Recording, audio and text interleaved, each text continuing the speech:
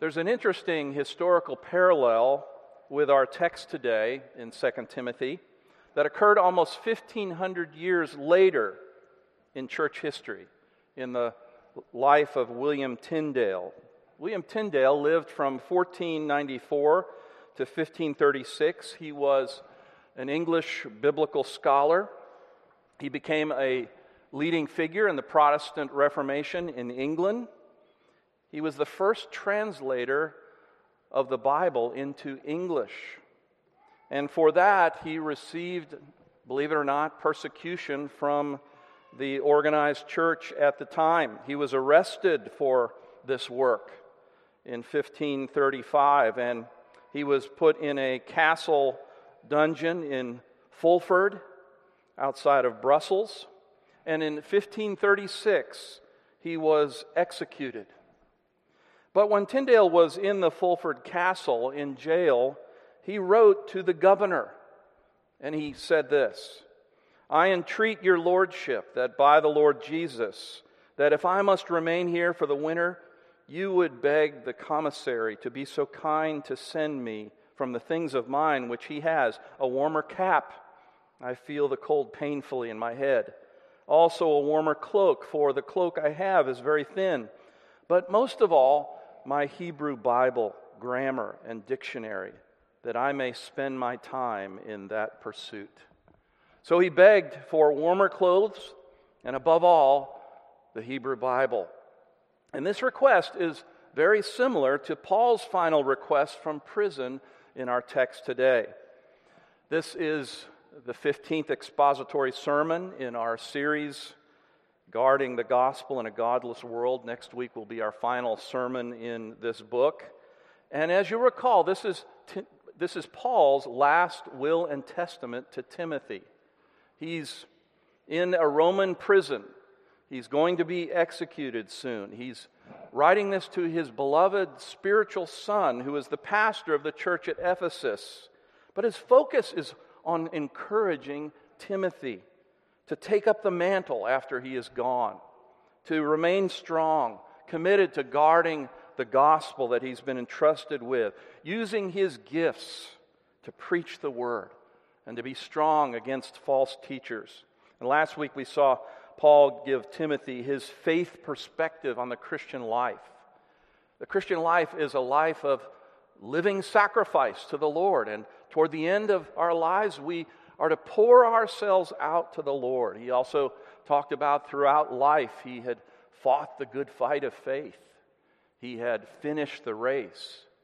He had kept the faith. And he was looking forward to that crown of righteousness that he would receive after he died, along with all believers who looked forward and loved his coming. Well, in today's text, Paul is going to conclude his letter with this passage, and then the passage we'll look at next week. And he's going to be expressing his personal needs.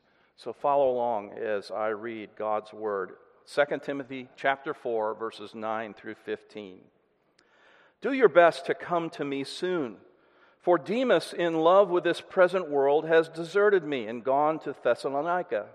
Crescens has gone to Galatia, Titus to Dalmatia. Luke alone is with me.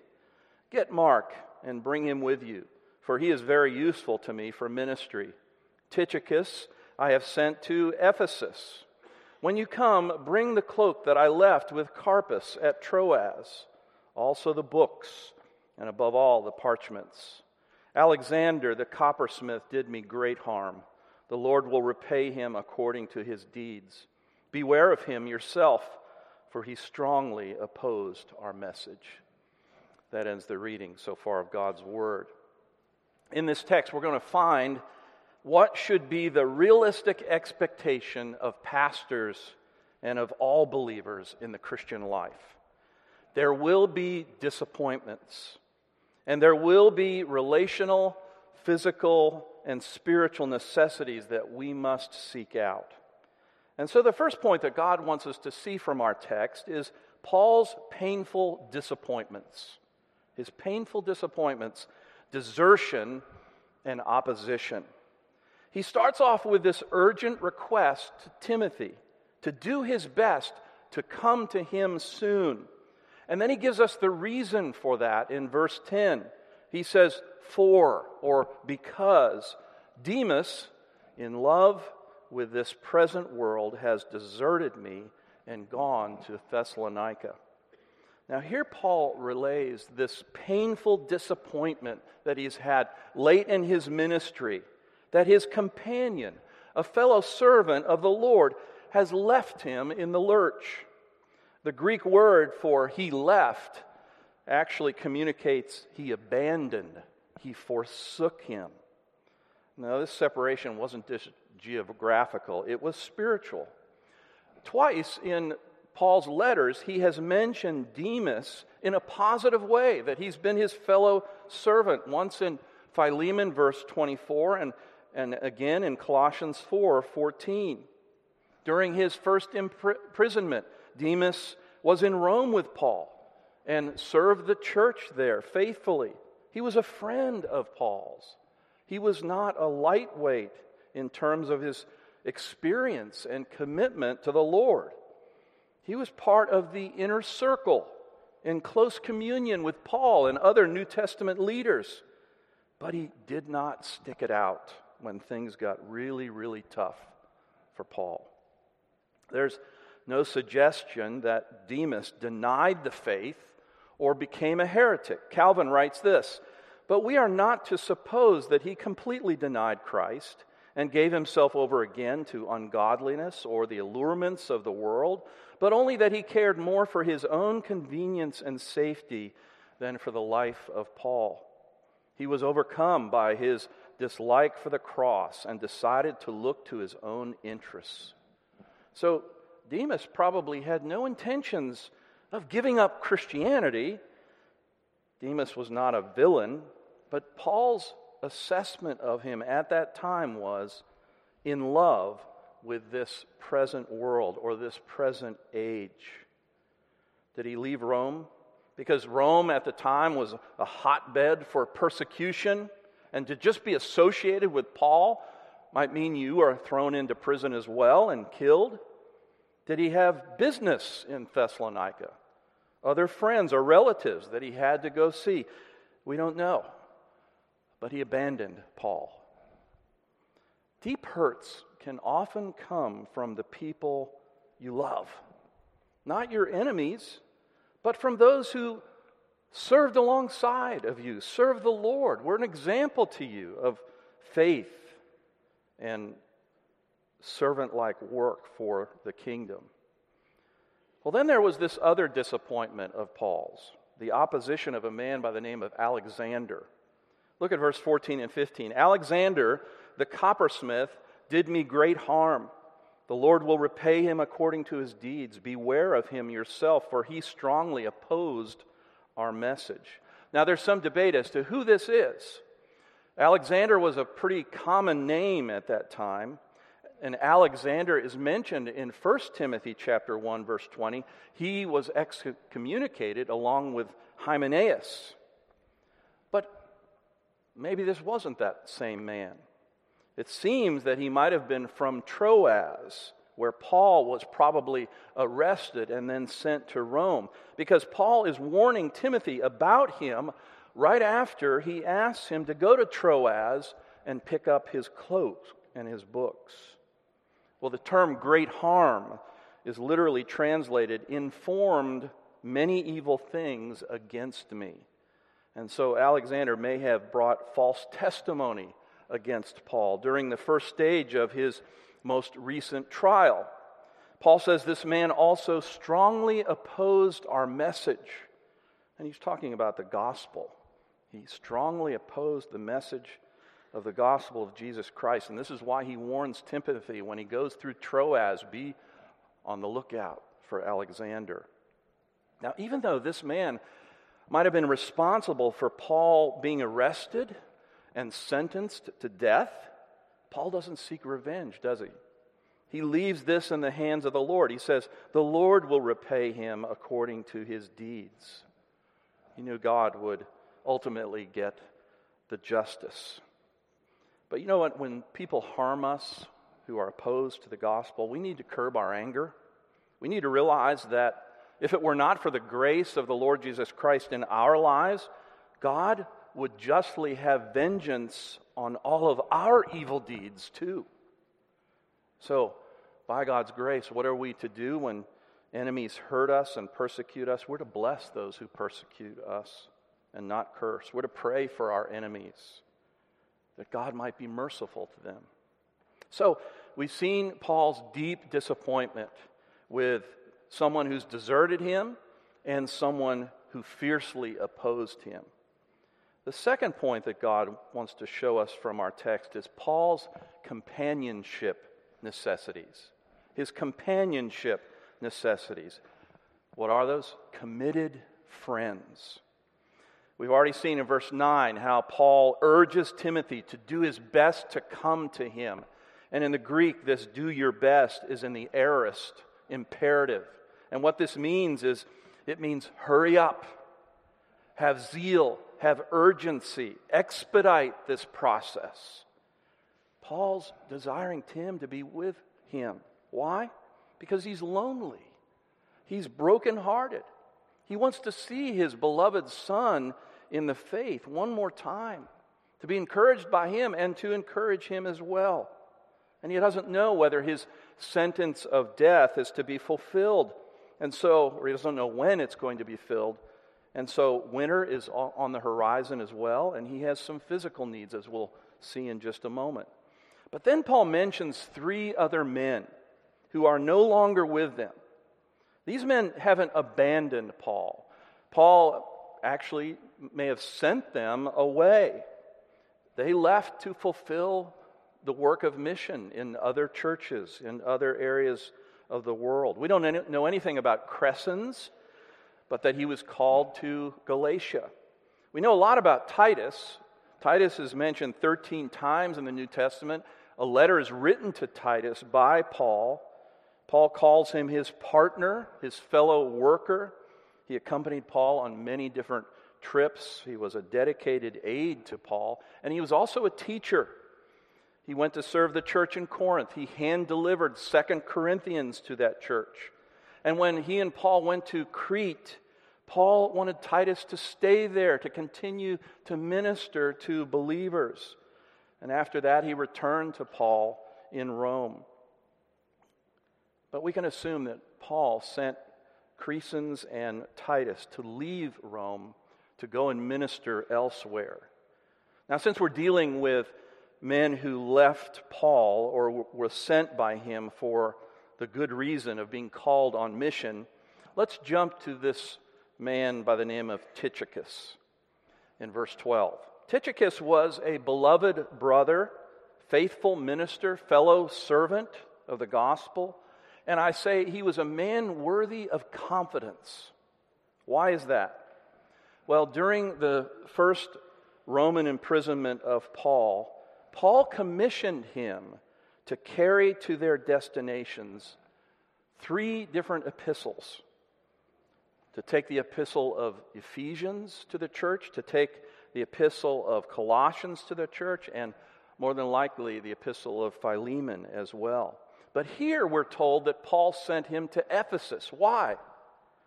Well, we assume it was to deliver this letter, 2 Timothy, to Timothy and to the church at Ephesus, and to also be Timothy's replacement, because Timothy was going to come and see Paul. They needed a pastor there, so he was sort of their supply pastor for a while.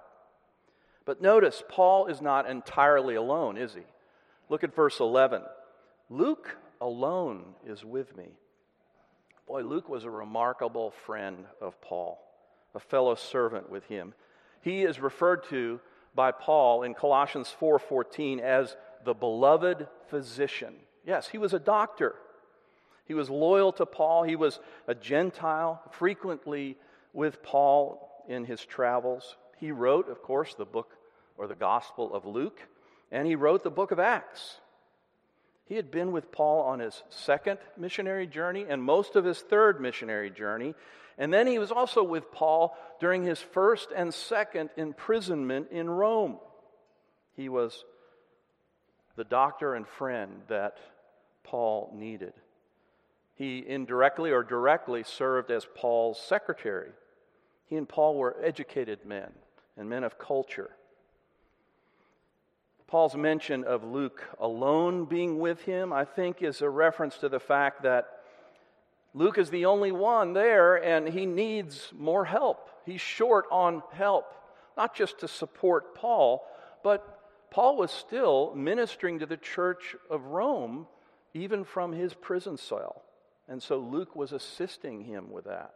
Well, finally, we come to the heartwarming story connected with Paul's request of Timothy in the middle of verse 11. Look at that with me. He says, "Get Mark and bring him with you, for he is very useful to me for ministry." Now, this is a remarkable story. In Acts chapter 13 through chapter 16, Paul and Barnabas went on the first missionary journey to take the gospel to the Gentiles. And Barnabas took John Mark with them. Barnabas was John Mark's cousin. And so they first went to Cyprus. And then from there, they went on a boat trip to Perga. Something happened. And John Mark deserted them. Deserted Paul and his cousin Barnabas. Apparently he wasn't prepared for the rigors of missions. Maybe he had difficulty taking the gospel to the Gentiles. We're not sure. And then by the time the Jerusalem Council came about, and right afterwards, Barnabas wanted to take John Mark on the second missionary journey, and Paul and Barnabas had a sharp disagreement. Such a sharp disagreement that they parted ways. Boy, this goes to show that even really godly leaders sometimes cannot resolve issues between them right away. And so Paul refused to take John Mark because he felt like he was immature, perhaps, not worthy of this mission. So Barnabas took John Mark on his own mission trip to Cyprus. Paul took Silas and went to Syria and Cilicia. But here's the great story of God's grace and reconciliation. We don't know how, we don't know exactly what happened, but the Holy Spirit, through the gospel, brought these men to restoration and forgiveness. Mark must have seen the error of his ways and matured. Paul maybe softened a little bit and saw the progress of Mark and his commitment to the Lord. Later we hear of them both being together during Paul's first Roman imprisonment. And he writes in Colossians chapter 4, verse 10, "Aristarchus, my fellow prisoner, greets you, and Mark, the cousin of Barnabas, concerning whom you have received instructions. If he comes to you, welcome him." And now he's a more mature believer, and during Paul's second Roman imprisonment, this aging apostle gives his young associate the highest accolade by asking Timothy, his spiritual son, "Lord, Timothy, please get Mark and bring him with you, for he is very useful for me for ministry." What an example of someone who has failed at first, deserted, betrayed Paul and Barnabas, but by God's grace, he is restored, and they become good Christian friends and fellow servants of Christ. And so we see Paul responding to these disappointments late in his ministry and his desire for companionship from his friends. He urges Timothy to come and bring Mark so that the four of them, Timothy, Mark, Paul, and Luke, can be together, spend some time together, pray together, and maybe strategize about the future when Paul will no longer be there. But the third point God wants us to see from our text is Paul's physical and spiritual necessities. Warm clothing, good books, and God's Word. Look at verse 13 with me. "When you come, bring the cloak that I left with Carpus at Troas, also the books, and above all, the parchments." So it's likely that as I said before, Paul was arrested in Troas and then taken to Rome. And because this was a quick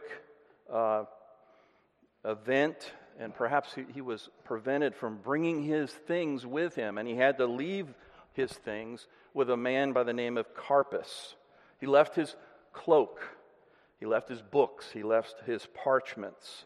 And Paul, as you recall, is in this cold, damp dungeon underground. The only light that comes in is from this vent or this open space above him. And if Paul's sentence of death was to be delayed a little longer, he would be without sufficient protection from the cold. And so he asked for this cloak. Go by Troas and pick up my cloak. Now, this word cloak is a word for this large, thick piece of wool with a hole in the middle of it, kind of like a poncho. And it would also be used as a blanket. But think about this. Paul didn't think it was unspiritual in this inspired epistle at the very end to ask for a physical need, to ask Timothy to pick up the cloak on the way, because I'm going to be cold this winter if I'm not killed first. And then Paul is concerned about another need of his, isn't it? He has a need for his books and parchments. Now, scholars have tried to discern what are exactly these things. The books that are referred to are probably papyrus rolls, like rolls of paper that have been written on. So notes that Paul kept. Some say that perhaps they were notes of Jesus' teachings, or there were copies of the epistles that he wrote. And then, what are the parchments? Well, parchments are made out of animal skins. They're more permanent than papyrus rolls. And what many scholars believe he's referring to here is the Word of God, the Old Testament. So here was Paul, concerned even in his dying days for his intellectual and spiritual growth. He sought the comfort and the strength that God's Word brings in time of need.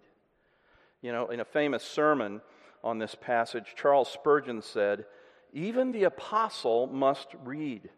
He is inspired, yet he wants books. He has been preaching at least for 30 years, and yet he wants books. He has seen the Lord, and yet he wants books. He's had a wider experience than most men, and yet he wants books." Calvin says, "But let us know that this passage gives to all believers a recommendation of constant reading that they may profit by it." I'm so thankful we have a bookstore, because that is there because we see the value of reading good Christian books, and especially God's Word. And so Paul has here expressed his physical, intellectual, and spiritual needs in his last days in order to finish well. Now you might be thinking, all this is very interesting, Pastor. We now know what Paul was thinking, needing, and asking in his final days. But so what? What difference does it make? Well, we have here inspired, authoritative example of the apostle living the Christian life faithfully until the very end. And we can learn from him how we will be able to live the Christian life faithfully and finish well. God shows us here realistic expectations and needs that we have as believers. The first thing I want to point out is the end of this letter, I think, is a wonderful illustration of the power of Christ and his gospel to transform people's lives. The gospel transforms people into committed disciples of Christ who count the cost. And so my first application point is a question. Has the gospel transformed you to serve Christ and his kingdom first? What is the good news? What is the gospel? It is that God sent his Son to this world to provide us with salvation, a salvation that we could not attain ourselves. Why? Because God requires perfect righteousness according to his commandments. He's given us His laws to show us how we fall short of these commandments. We don't even come close to fulfilling His righteous requirements. But God is also just. He must punish all of our sins in hell. And we cannot atone for those sins. We cannot pay off the debt that we owe to God. This is why Jesus, the second person of the Trinity, left heaven and came to this earth to become a man and take on a human nature, yet without sin and still remaining God. He came to be our substitute. He came to fulfill the law's requirements on our behalf. And He did it perfectly so that He would impute those righteous deeds, those perfect deeds, to our account.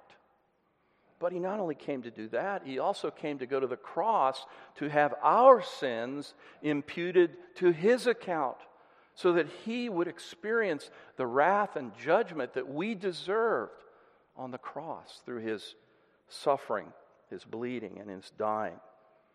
He died physically, but on the third day He rose from the dead, proving that He was indeed God the Son and the Messiah, that He had victory over death and sin and the devil for us. And it confirmed that His work was accepted by the Father on behalf of those He came to die for, who would believe in Him. And so you see, when God causes a person to be born again, they recognize their sin, their inability to fulfill the commandments. They recognize that none of their good works gains acceptance with God. And they turn away from relying on their good works, and they turn away from a life of sin, and they rely entirely on who Jesus is and what He came to do for their salvation. And because of that, they're declared righteous before God. They're forgiven of all their sins. They're indwelt permanently by the Holy Spirit. They're adopted into God's family. They are brought into His kingdom, and they're given the gift of heaven forever. You see, when God regenerates a person and gives them repentance and faith and this new nature, they have a new allegiance. They have an allegiance to Christ as their Lord and their Master. They have a new citizenship. It's not in the world, it's in heaven. And they seek to love God and their neighbor. But they do not love this world anymore. The world is no longer their home. They don't look to this world for their peace and their satisfaction, but they look to Christ and their citizenship in heaven. And you see, this is what we see in true believers, in true disciples of Christ. There is this new orientation to love God, to follow Him as Lord and Master, and to look to heaven and not to this world. And so this is what Jesus says, that we are to continually follow Him and not follow the world. We're not to love the world or the things of the world. So the Spirit continues to help us to turn away from those sinful tendencies. And it's a battle every day, because there are times we do turn back to the world and we turn our backs on Christ. This is what Demas did. But if he was a believer, which I think there's evidence that he was, then by the Holy Spirit, he's going to come to a point of repentance, and he's going to return to the Lord and experience the restoring grace of Christ and the forgiveness of his sins. So we as believers are not to love the world or the things of the world. This is what we read in our scripture reading in Matthew 16. At one point, Peter did not desire the things of Christ, and Jesus rebuked him. And then we know later he denied Christ 3 times. He struggled against loving the comforts and the fear of man. But by God's grace, he repented, and Jesus restored him, and he received the grace that was his and the forgiveness that was his in Christ. So believers will continue to resist pursuing the world because they have Christ and his grace. And so I ask you, has Christ in his gospel transformed your heart so that your heart's overall desire and life direction is to serve the Lord and to seek His kingdom first. Well, God shows us in this passage that the Christian life is not immune from great disappointments. Being a believer and living for Christ doesn't deliver you from relational disappointments. So my second application question is this: do you have a realistic view of the relational disappointments you will have in the Christian life? You will experience fierce opposition sometimes from non-believers like Paul did Alexander. People will hate you because of your commitment to Christ or your profession of faith in Him and the gospel. And some will seek to harm you in various ways. We should not be surprised by this. Jesus told us this would be the case. But we're also to realize that there will be Demases in our lives. People who were loyal friends and committed to Christ and His kingdom who desert us or desert Christ. And it will hurt deeply. And you know what? We'll be tempted to be angry and despise them.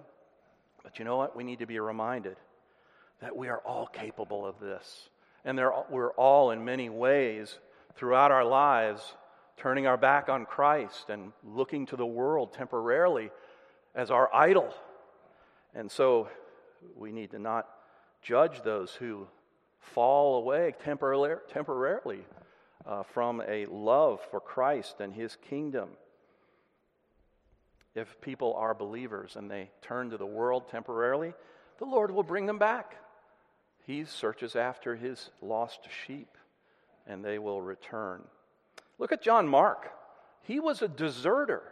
He failed miserably in his first trip, his mission trip. He disappointed. He abandoned the great Paul and Barnabas, but even more importantly, he turned away from doing what Christ wanted him to do. But John Mark was a true believer. The Holy Spirit convicted him, and he was encouraged that he had God's grace and forgiveness. He was restored. Boy, I would say not only restored, but he became a valuable co-laborer with Paul and with also Peter. God used him to write the Gospel of Mark. Even a former shirker can become a major worker in the gospel enterprise. And so my third application point is this: the gospel restores us from Mark-like failures.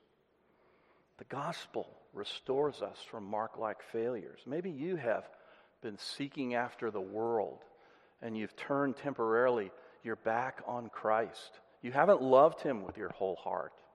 You haven't sought His kingdom first. Well, you know what? There is grace for you. There is forgiveness for you. If you're a believer, the Lord will take you back. If you're not a believer, He will take you and forgive you if you confess your sins and look to Him as your Lord and Savior. This is the wonderful thing about Jesus' grace. It is always sufficient to restore us and to make us useful for the kingdom of God. Finally, what we see in Paul is a true, godly, committed Christian, but who is also a human being.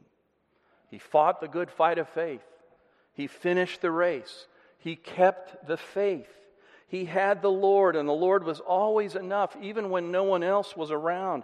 But he needed human companionship.